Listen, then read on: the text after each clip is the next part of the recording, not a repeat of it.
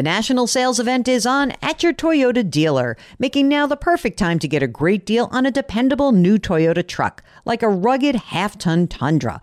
Workhorse by nature, powerhouse by design, the Tundra combines raw capability with premium comfort and advanced tech to fuel your wildest adventures. And with the available iForce Max hybrid powertrain, you can take electrifying horsepower farther than ever before.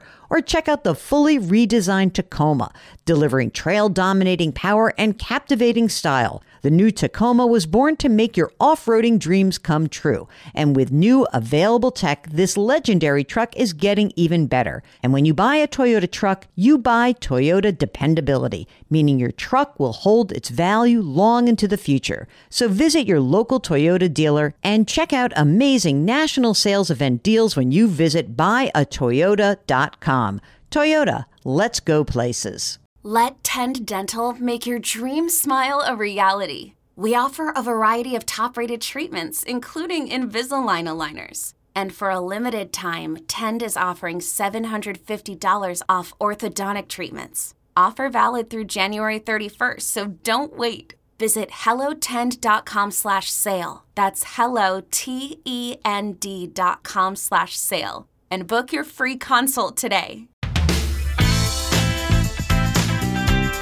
Welcome to the Jill on Money Show. It is Friday, August 26th, and we are here, still deep in the summer, trying to answer your financial questions. If you have one, it is so easy to get in touch with us. Just go to our website, jillonmoney.com, click the Contact Us button, and you can tell us what's going on. We'll try to answer your question. If you want to come on live with us, all you need to do is click that box, and Mark does something that is magical. He just miraculously arranges for you to come on the air with us. But for some of you who are shy, it's okay. We're going to do some emails. So let's do some emails today.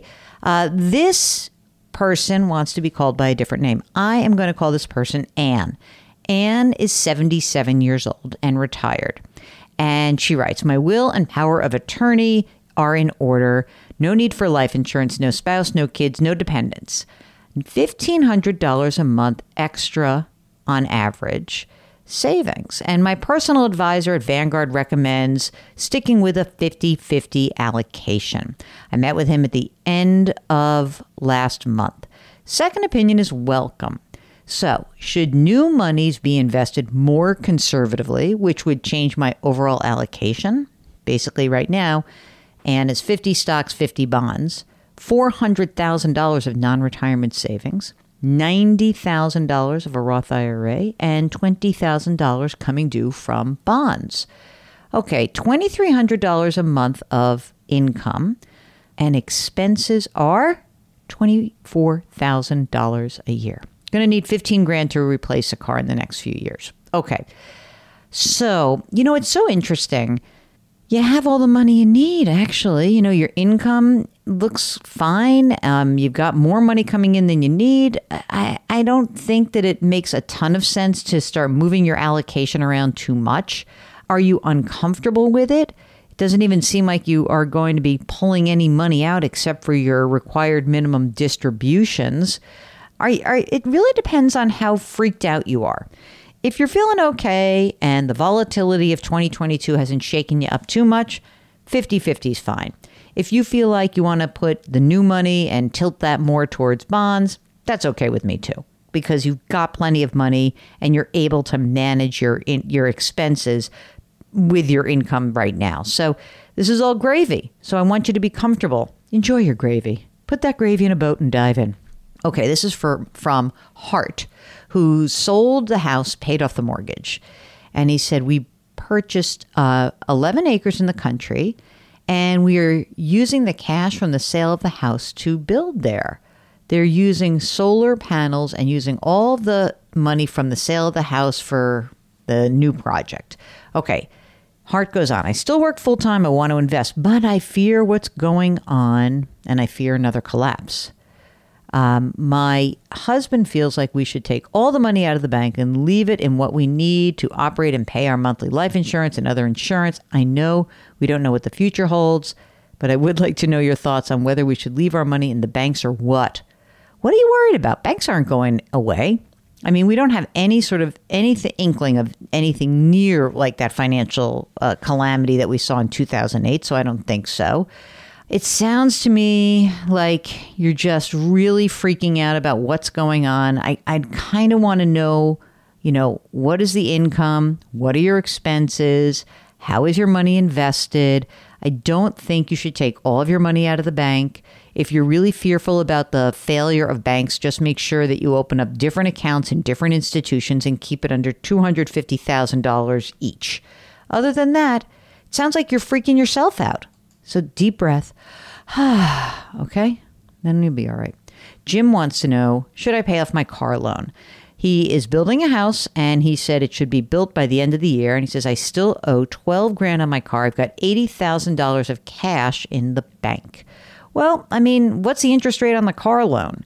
If you can pay that off and it leaves you with still 6 to 12 months of living expenses in the bank, that's great. But if it's like a 0% loan, I wouldn't necessarily pay it off. So if it's more than whatever you're earning in the bank and paying it off does not make you feel like you're dipping below your emergency reserve level that is adequate for you, then sure, pay it off. All right, Gary wants to know about inflation. Gary writes, can you do a piece on how you factor in inflation when putting together recommendations? One of your standard questions is whether someone has a pension. And my understanding is most private pensions and many public pensions don't have a cost of living adjustment. Even with modest inflation of 3.5%, the value of a pension can drop nearly 30% in 10 years. With a long retirement, that would seem to be a big gap to fill. Similarly, when someone provides you with their living expenses, this amount is going to climb year after year due to inflation. How is this included in investing and drawdown plans? Thanks, Gary. You know what? I'm doing ballpark for many of these people. You're right. I try to sort of round the numbers to be more conservative, to perhaps give you an idea about inflation in the same way that we try to make sure that you know that when you have $1 million in a retirement account and the money hasn't yet been taxed, it's not really $1 million. So we try to kind of give you a ballpark. If you want an exact science, when we talk about what is retirement projections, you should definitely go to a financial planner or use a calculator where you can plug in an inflation rate. I agree with you. I'll do a better job on that, making sure that I talk more about pensions and whether they have cost of living adjustments. Okay, Sarah writes, I heard your recommendation recently about building up savings. My husband and I have been really good at saving, but sock it away in a traditional savings account. Our college-age son points out that by keeping it there, we are actually losing money because of inflation. Where do you recommend people build their savings so that it's safe, but perhaps growing a little bit more than it might in a savings account? Well, the problem is that if you really want liquidity and access to an emergency reserve, it is probably not going to be financially keeping pace with inflation. That's kind of the bum deal about being a saver in this day and age, but I think it's still worth it. Even if this portion of money isn't keeping pace with inflation, you have to know that most every other type of investment, from a intermediate bond into some mixture of a diversified portfolio, it has risk, and we can't afford to have your emergency reserve risky. The one thing you can do with savings is that you can kind of shop around and look for higher yielding savings accounts. You can buy some I-bonds for some safe money, but again, you really have to kind of leave that money alone for 1 to 5 years. But go to depositaccounts.com, and that's where you will be able to find some at least somewhat better rates than you might find in your brick and mortar savings account or financial institution. Okay, Judy writes, my husband and I are retired, ages 72 and 73. We are able to live off of monthly Social Security and several pensions. That's nice. We're invested with a company. We've got a good amount of holdings. I have for the past few years shifted to a very conservative plan for minimal risk. We still invest $1,300 monthly from our income into the investments we hold with this company. Isn't that amazing? that you could be 72 and 73 and saving $1,300 a month? It's mind-boggling. It's great. Okay, what do you advise retired people to do amid a volatile climate and with the R word looming and rearing its ugly head? Should we stand pat? Should we pull out our investment or what? I enjoy your TV segments on CBS Mornings. I never hear your advice for retired folks with modest holdings in the market. Thanks for your attention. Well, this is a great question. So, Judy, here's what I think. It is possible to say at age 72 and 73 with a chunk of money invested that, we don't need this money, so we don't need so much risk. Now, it doesn't mean you should pull out everything. It could be that as you invest this new money, that you use a slightly less aggressive stance. I don't know what you have right now, but if you have a conservative plan with minimal risk, maybe 20% in stocks and 80% in different kinds of bonds, I would stick with that.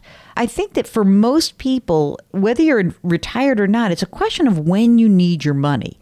And for you, if you can live off your monthly Social Security and that pension income, and you're really net saving based on that, the two ways to look at it is you're investing for the next generation, or I'm investing, but I don't really want to take that much risk. I don't think I would make a big change to the portfolio. I really don't. I think that I would probably stick with what I have, but we'll have to see what some of the details are. So you can let us know at your convenience. Just follow up with us. And for anyone who has a question like that, anyone who's looking at, feeling like, gosh, why am I taking risk in the first place? I sure wish that we had asked these questions when stocks were making new highs in the fall and of 2021 for the tech stocks and in January of 2022 for the broader markets. But heck, let's ask that question now. So my point to everyone is risk is not something that you should want. Like, I want to take risk. It should be, I'm taking risk for some specific reason. And if you don't have a good reason to take risk, then don't. And if it's really freaking you out and keeping you up at night, then we have other issues to discuss. Whatever camp you find yourself in, I sure would be delighted to chat with you more about it. So get in touch with us. Go to JillOnMoney.com, click the Contact Us button, and there you will get a form. Complete the form, and if you want to come on the air live with us, just check that box, okay? Mark will do everything else. Well, it is Friday, and we do our business on Friday. Our music here is composed by Joel Goodman. Mark Talercio is our executive producer. We're distributed by Cadence 13. Try to do something nice for someone else today. It's going to make that person feel better, I promise you that, and I know it will make you feel better as well. Grit, growth, grace. Thank you for listening, and we'll talk to you tomorrow.